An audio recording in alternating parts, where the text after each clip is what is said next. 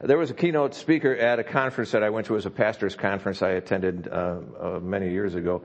And he was telling us about another conference that he spoke at. He was at a meeting of a lot of Baptist churches. And he said he had all of them, they were all together. There were hundreds of people in attendance. He was running a workshop that was overflowing. He said the front row was just filled up with, he said, and this is his words, not mine, your typical, older Baptist ladies, nice prim and proper and all seated out there real well. And he said the room was filled to overflowing. There were people standing in the back. And as he got out to speak, and as he was getting ready to begin saying what he had to say in that workshop, he noticed a fella in the back was holding up a sign. And the sign said, "Your fly is open." Awkward. He said, well, instead of thinking on his feet real quickly and asking everyone to bow their head in prayer so he could discreetly take care of the situation, he said instead what he did was said, "Oh no, my fly is open."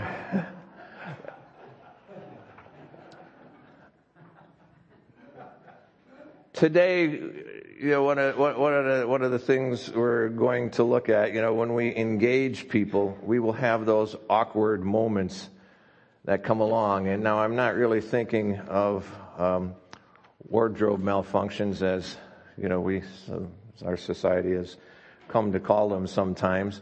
But you see, when we engage people and we try to help them move closer to Jesus, we may become aware of some glaring sin in their life. How do we deal with that awkward awareness? I hope it's not by blurting out, "Oh, you're a drunkard," or "What? You're cheating on your wife." I hope it's not by us blurting out, their sin or something like that.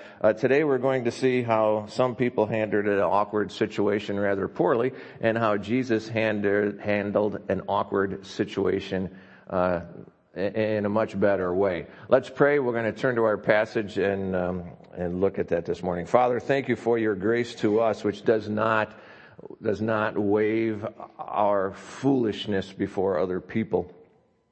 Lord, you forgive. Don't let us ever forget that. It is so important. So draw us a little deeper now into your word, into your truth, into your heart. That we'll know that we've met with you this morning. Use your word. Your word is powerful. Your word is effective.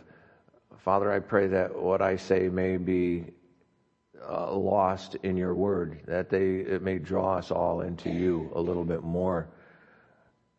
And Lord, minister to hearts. You know the pain that's here today. You know the anguish. You know the joys. You know the hopes.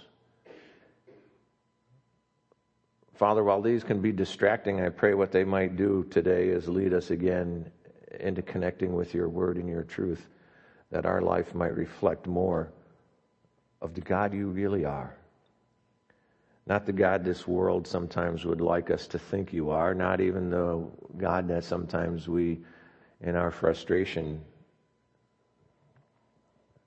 erroneously label you as. But to see you as the God we've been singing about. The God above, the God on the throne. The God who has done all that we might be reconciled to you. So continue reconciling our lives to you in your way this morning, we pray. In Christ's name, amen. We're going to be in John chapter 8. If you want to turn there, John chapter 8. It's on page 985 in the Pew Bible. Now, if you look there in your Bible, most Bibles have, in these notes, you'll notice many of the Bibles have a note. If you have a study Bible, it has a little bit longer note there. But you may notice brackets that begin at verse 7, or chapter 7, verse 53. I'll get it right. I just look dyslexically sometimes. Chapter 7, verse 53, there's a bracket that goes all the way to chapter 8, verse 11. And those are bracketed off in most of the translations. Now, I just want to touch on that for a moment. The reason you see there some of your Bibles that have footnotes, and study Bibles that have notes, and still those are just very brief statements on a much more complex issue of canonicity, meaning, should these verses be included in the canon of Scripture? Should these verses even be in the Bible? Now, in addition to that question, then there is also the question as to where they should be placed in the Bible. Now, in answer to the question of canonicity, are they authentic? Are they real? Are they true? The scholars who know a lot more about these things than I do, they all feel I couldn't say all, because certainly there's some scholars who are a little bit more liberal than looking at the Word of God than I would be. But they feel this event very definitely is an actual historical event from the life of Jesus, partially not only because of the character of it, partially also by the way it's written, but also they have documentation outside of the Bible that refers to a story very similar to this, or to what some believe are parts of this story here. So as far as it being authentic, and worthy of being part of Scripture, yes, it seems very definitely it is. Now, as to where the event should be placed, the question that comes up there is because of the style of writing. Those who study those things and look into it, the style of writing is not at all like the rest of the Gospel of John. It is not at all like John's writings, or, either in his Gospel or in his letter here. However, the style of writing here that's used is right in line with the same style you see in the synoptic Gospels, Matthew, Mark, and Luke. And the style, that it's written in just fits in real well with that. And some of the ancient manuscripts, some of your notes, your Bible notes might say most ancient manuscripts, or many ancient manuscripts, don't contain this passage, and that's true. Some of them don't, but some of them do. Some of the ancient manuscripts also have an odd blank space where this shows up in some of the other manuscripts, that are there. And then some of the manuscripts actually have them tied into Luke's Gospel, where it also seems to fit quite well, really, and it seems to fit better in Luke's Gospel. But there's a theory as to why it's misplaced, if you will, and why it didn't show up in some of the more ancient manuscripts, and why some have blank spots. And the theory, is that some of the ancient scholars and scribes thought that this was too lax on the sin of adultery, and because of that, it was set aside. Keep in mind, they didn't have this book like we do that they would say, this is the Bible. It was still in process of being collected and in process of being written in some instances. So keep in mind, we're not talking about they had this, opened it up and said, oh, this is bad, and they ripped this page out. That's not what it is. It's as they had these manuscripts and they were sharing those around in other churches and things, that they thought that perhaps this passage might be misunderstood by some as being too easy and too lax on the sin of adultery. And the church at that time in particular saw the sin of adultery as a very clear sin. They did not want to confuse the issue, particularly among those who were coming into the church from outside of any religious tradition or outside of idol worship, and they were coming into the church, from a society that was very, very steeped in lax sexual morals, not too different than the society we live in today. So with all of the study that I've done on these theories, I feel, it is evident, it seems evident to me this is an actual real encounter that Jesus had with a woman, but it also seems to me, that it is quite possibly better more originally probably was in one of the synoptic gospels. With that in mind, I really don't have any problem bringing a message to you from it, but at the same time, I'm not going to tie it into the other context in John like I've been doing the last few weeks as we looked at some of the others. I think we certainly could tie it into John, but I'm not going to do that today. So I hope I didn't confuse any of you. If I did, or if you have any questions on this, stick around for potluck dinner. Come on downstairs and feel free to talk to me about it. I'd be happy to talk with you about it. That's just fine with me. But John chapter 8, beginning with verse 1, well, really, if you look at verse 53, it says, they scattered and went to their own homes. And then in verse 1, it says, but Jesus went to the Mount of Olives. At dawn, he went to the temple complex again, and all the people were coming to him. He sat down and began to teach them.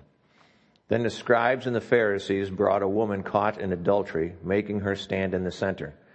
Teacher, they said to him, this woman was caught in the act of committing adultery.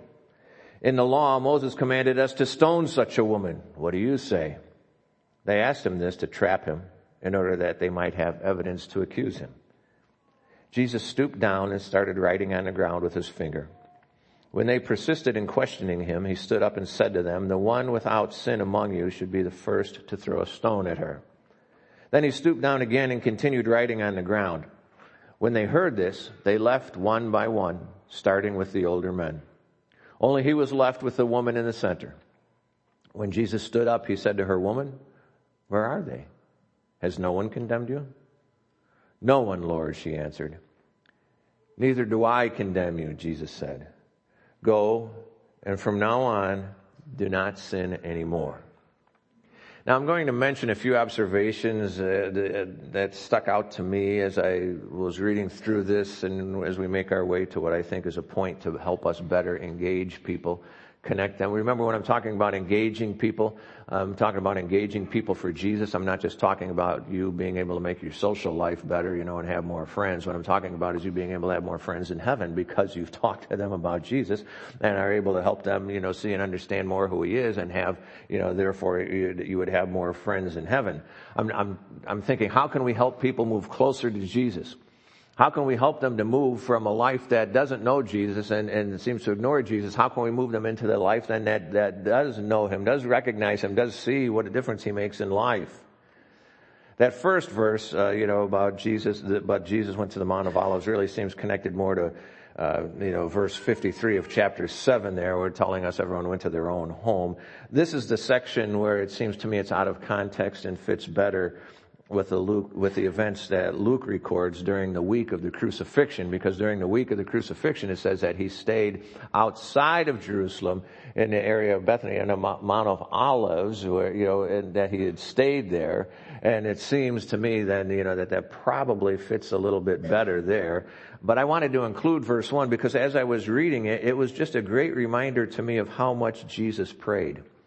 Now, please bear in mind, the verses here do not say Jesus prayed. I'm simply telling you what it reminded me of as I read this. As I was reading this, it reminded me of how much Jesus prayed, because Luke tells us in other places, that the Garden of Olives, the garden on the Mount of Olives is where Jesus often went and met with his disciples, that they often went there to pray. That's how Judas knew where to bring the mob that was arresting Jesus on the night that when he was crucified. And that's how they knew where to bring him, because this is a place, Luke says, where they often went to pray. So as I was reading this, and I was reading through this, verse 1 just reminded me of how much Jesus spent in prayer. Now again, it doesn't say here that he prayed, but to me, it just was that reminder. So here's the observation I made in this from that verse, is that we need to pray more. Now again, the passage doesn't specifically mention prayer, but Jesus prayed so often. And that was one of the garden there on the Mount of Olives was one of the places that he prayed. And so it just reminded me that we need to pray more. When I think about sharing and engaging other people and telling them about Jesus, prayer is a huge aspect of that, should be a huge aspect of that, because I'm not interested in giving them my thoughts and my wisdom. I want to be able to connect them to God. I want to be able to direct them in such a way that they can see God and know Him a little bit more.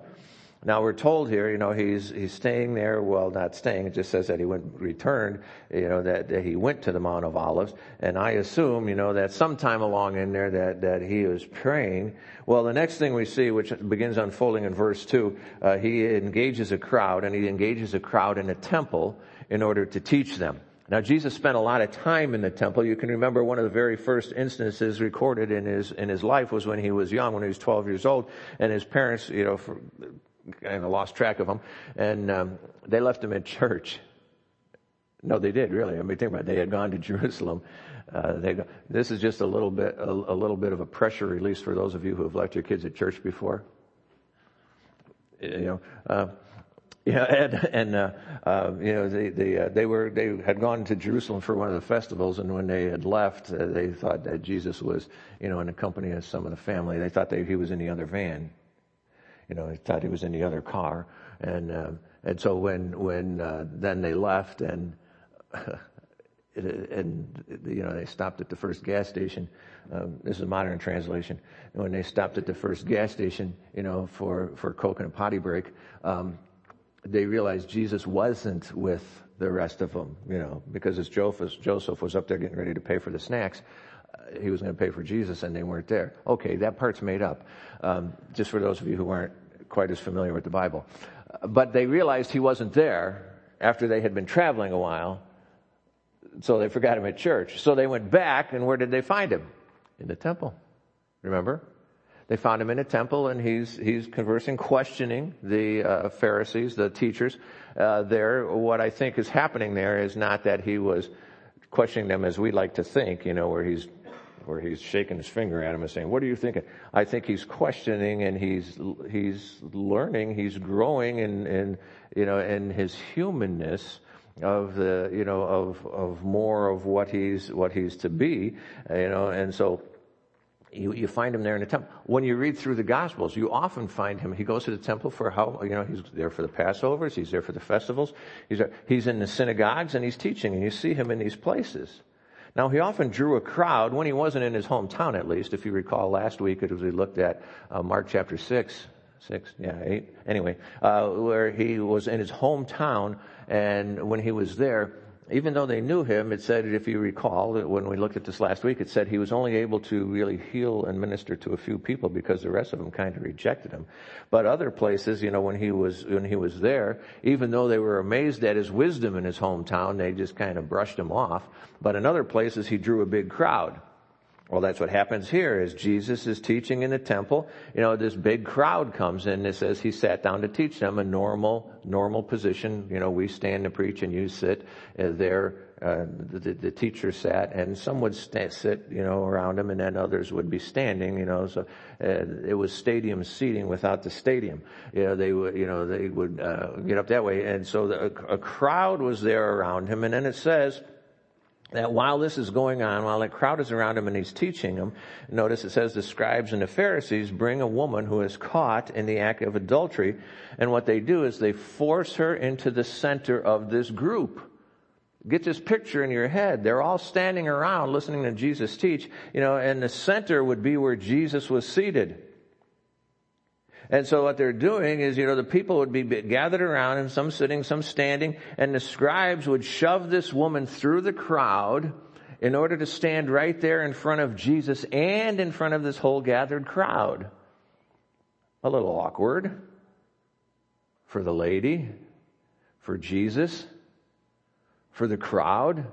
This is just an awkward event that's going on. And then it gets a little more awkward as the scribes and the Pharisees point out that this woman was caught in the very act of adultery in case she wasn't embarrassed enough.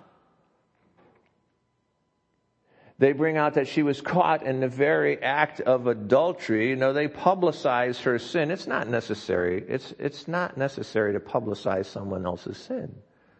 It's not. We don't need to do that. We do not need to publicize anyone's sins. But yet this is what they do. Now when they bring her there, and they bring her and push her into the center of this crowd, because again, that's where Jesus is, as they push her into the center of this crowd and force their way up there and make this public announcement that she was caught in the very act of adultery. That's an important thing, you see, because according to the law, they would need at least 2 witnesses to be able to accuse this woman and convict, if you will, this woman of this sin. The Pharisees, scribes and Pharisees were all about the law. This was their thing. The scribes were kind of like, to say the lawyers of their day isn't really accurate, because it dealt with religion, not the governmental law. It dealt with religion and religious law, and the Pharisees, and they studied the scriptures. So, these guys knew their stuff, and they were all about the law and wanting to follow the law and having to follow the law. The law required 2 witnesses. Here they are. The law is their thing. And in verse 5, notice it says they mention the requirements of the law in such a case as stoning the women.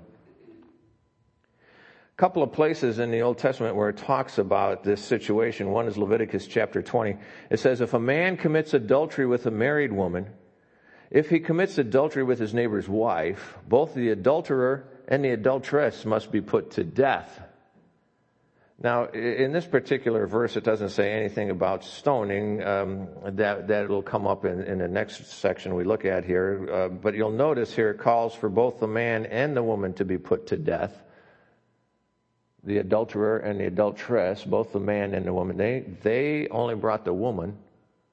They only brought the woman out. They didn't bother to bring the man. And Deuteronomy chapter 22 seems to be more where this instance falls. It says, if a man is discovered having sexual relations with another man's wife, both the man who had sex with the woman and the woman must die. You are to purge the evil from Israel. Now, before we look at the next verse that comes along here, notice, again, it's both the man and the woman there. And what's the reason? The reason isn't to be mean. The reason is to purge the evil from Israel. Then it goes on. And it says, if there's a young woman who is a virgin engaged to a man and another man encounters her in the city and has sex with her, you must take the 2 of them, not one, the 2 of them out to the gate of that city, and here it is, and stone them to death. Now he explains why. He says the young woman, because she did not cry out in the city, and the man because he has violated his neighbor's fiancée. And there's that phrase again, you must purge the evil from you. And now I included the next verse because I just wanted you to see that, God is not being, harsh and unjust here. Verse 25 gives us a little more explanation on the picture. It says, but if the man encounters an engaged woman in the open country and he seizes and rapes her, only the man who raped her must die. So, what he's talking about in the verse before would be more of a consensual act, of what they were doing, because if it's non-consensual and he cries out, then somebody should come and help. So if the scribes and the Pharisees were asking here about stoning this woman, she must have been an engaged woman to be married, because both the Leviticus passage and the Deuteronomy passage talk about just killing killing them both as an adulterer and adulteress. We really won't go into how they did that, but it wasn't by stoning. It was still unpleasant because you ended up dead.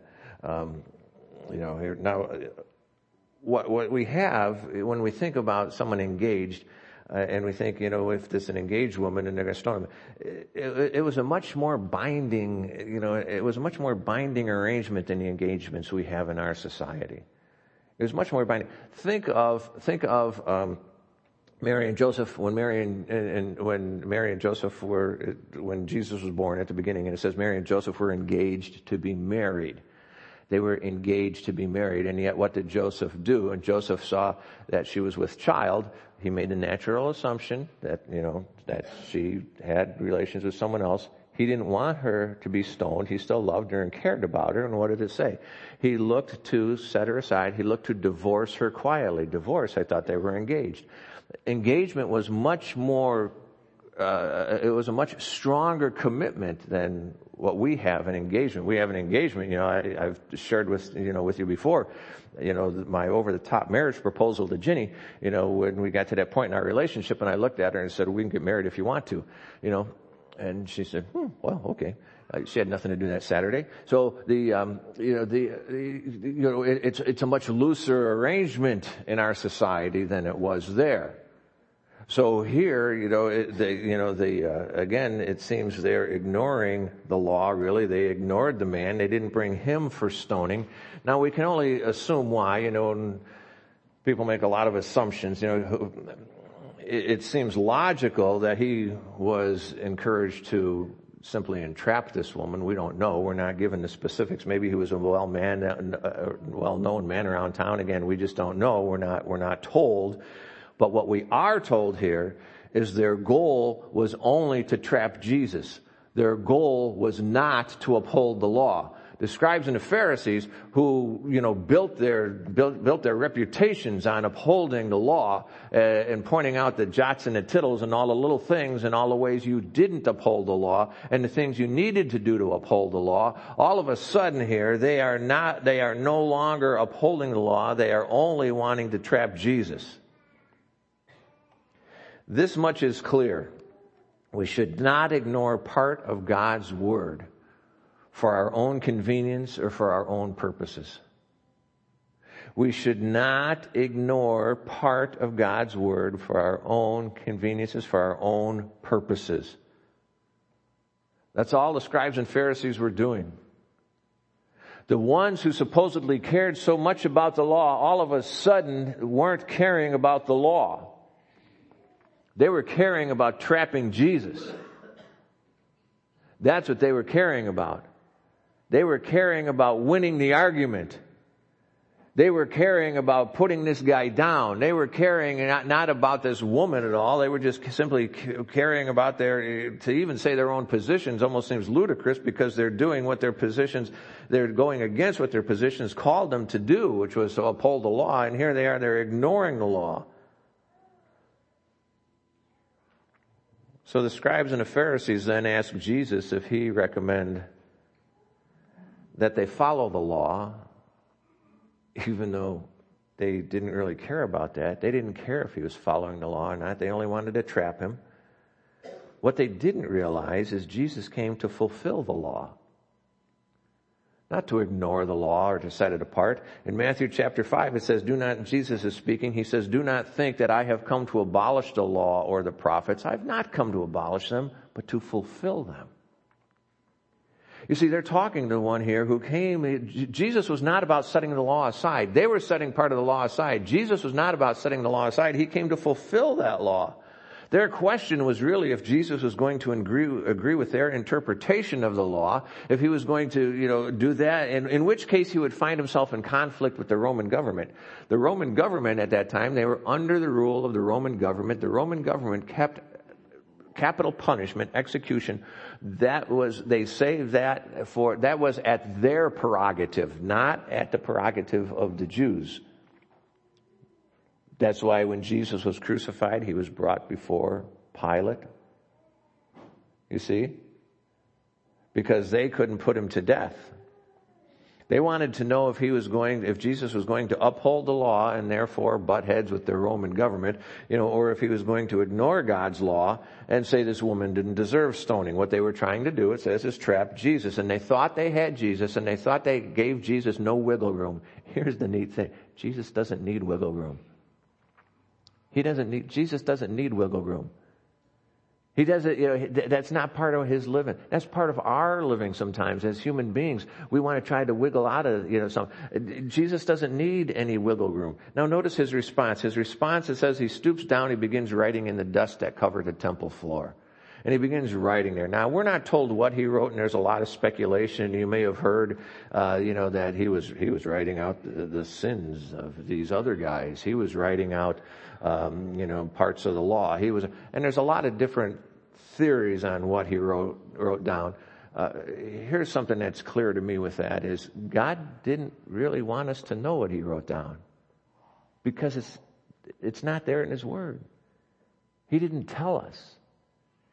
Now, some of the theories could come, the word that's translated there as write is a word that means to delineate, as you would in a list. So that may be where some of them get the idea that, he was listing out some of these things. But whatever he wrote, it doesn't really matter what he wrote. Notice whatever he did write, it seemed to do two things here. It gave those who were coming to Jesus, it gave them time to think. And it seems to me that he also wrote something that got their attention.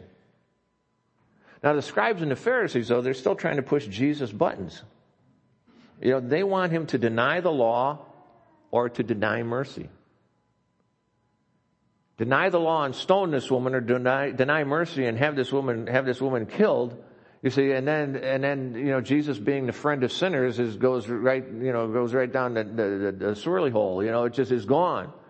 This whole thing of him having compassion for people and love for people just goes right down. If what they're going to do is stone this woman. And so Jesus stands up and he tells them, the one without sin among you should be the first to throw a stone at her. According to the law, the two witnesses or more, the witnesses were to be the first ones to cast a stone. The others would join in after those who were witnesses cast the first stone. And these weren't rocks to irritate her. These were stones to kill her. Meant to kill her. Not to give a little wound, but to bring a fatal blow. The one without sin among you should be the first one to throw a stone at her. Jesus was the only one who could meet that requirement. He was the only one there in that entire temple, the only one there who could meet that requirement of being the one without sin. He was the only one. And then it says, for a second time, Jesus stoops down, continues writing in the dust of the floor of the temple. Again, gives them time to think things through a little bit, and Jesus gives them time to back away from their foolishness. And I found it interesting the way it's worded, in the verses there, because, he gives them time to think. It says, that in verse 8, when he stooped down again, continue writing on the ground, and it says, when they heard this. You see, it was giving them time to think about what Jesus had said. It was giving them time to think, a little bit more about even what they had to say, and think things through. Jesus gives them an opportunity to back away from their foolishness here.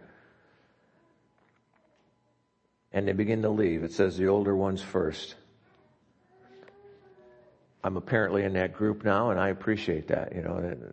Maybe we gain a little bit something. I hope we learn by some of the foolishness that's gone on before. And it says, then the woman was still standing there. It says in the middle with Jesus, so I assume that those he was teaching were still gathered around. Otherwise, there's no middle to be in. And Jesus tells this woman he's not going to condemn her. You see, the reality here is Jesus did not ignore her sin. He addressed her sin. He didn't need to debate with her whether she was a sinner or not. He didn't need to have her rehash all of the details. He didn't need to have her do any of that. But notice, he does address it. He tells her to do what? Go and sin no more. What he tells her is to radically change her living. That's repentance. He tells her to repent, to radically change her living. Go and sin no more. That's a challenge. That is addressing what went on there. Now, Jesus could have very legitimately condemned her. But instead of condemning her, he chose to renew her. Instead of pushing her down, he chose to lift her up. Instead of bringing more abuse on her and bringing more guilt on her, he chose instead to tell her a way to get rid of that guilt. Some people don't realize they need forgiveness. You know, there are certainly some people in the world who do not realize that they need forgiveness, and, you know, we need to help them understand that. But I will also tell you that too many people today think they cannot be forgiven. There are too many people today who think that, you know, that forgiveness is not something that is within reach for them. When I was pastoring up in Riverdale, I met a man who was involved in homosexual sin. He was a married man, and he had gotten himself involved in this. He was a co-worker of one of the fellows who came to our church there. Asked me if I would talk with him. This guy wanted to talk, so I met with him and I talked with him, and we talked about it. And he was obviously affected by this. You know, and he didn't think that he could be forgiven.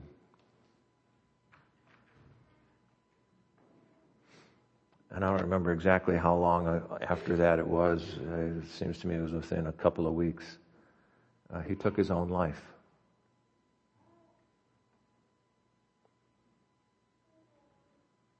Thinking he couldn't be forgiven. I knew another man who was involved in child abuse in his past.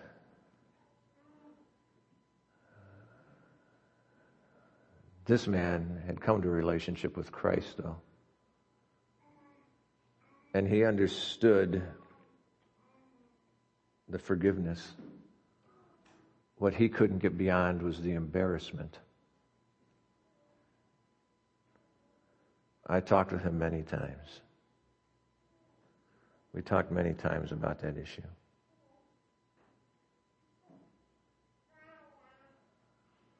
He took his own life.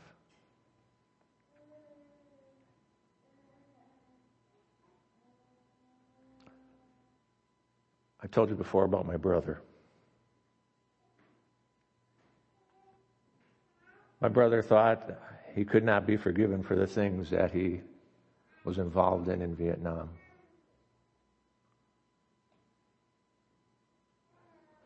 And I still remember exactly where we were when I was talking to him about Christ. And he said to me, "Pat, I'm glad it works for you, but it won't work for me."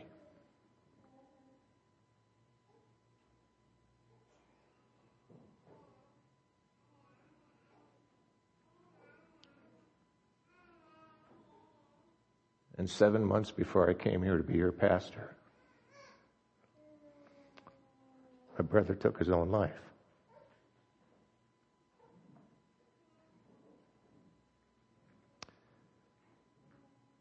Too many people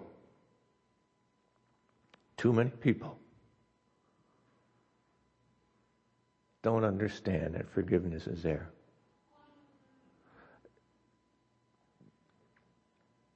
They know there is condemnation. What people need to know is that there's forgiveness in Christ. There is forgiveness.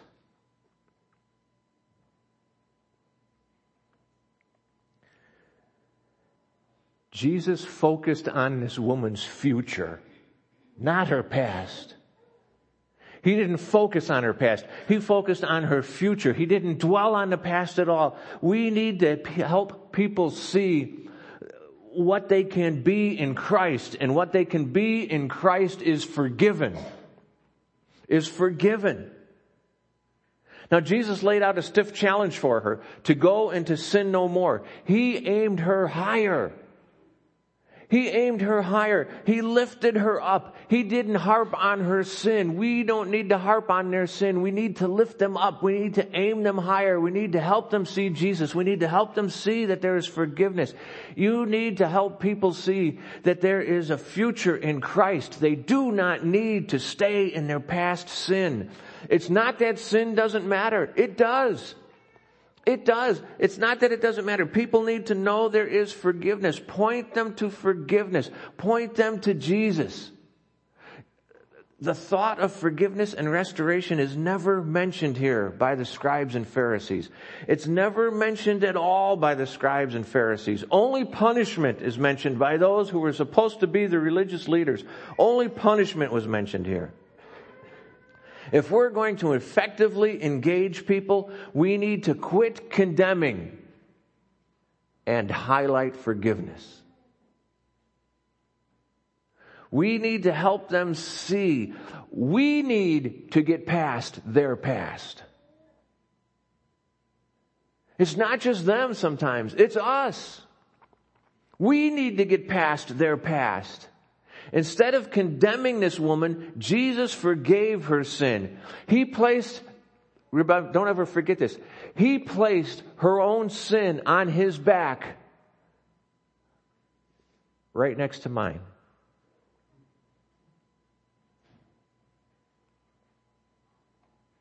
Right next to mine. Because I needed forgiveness too.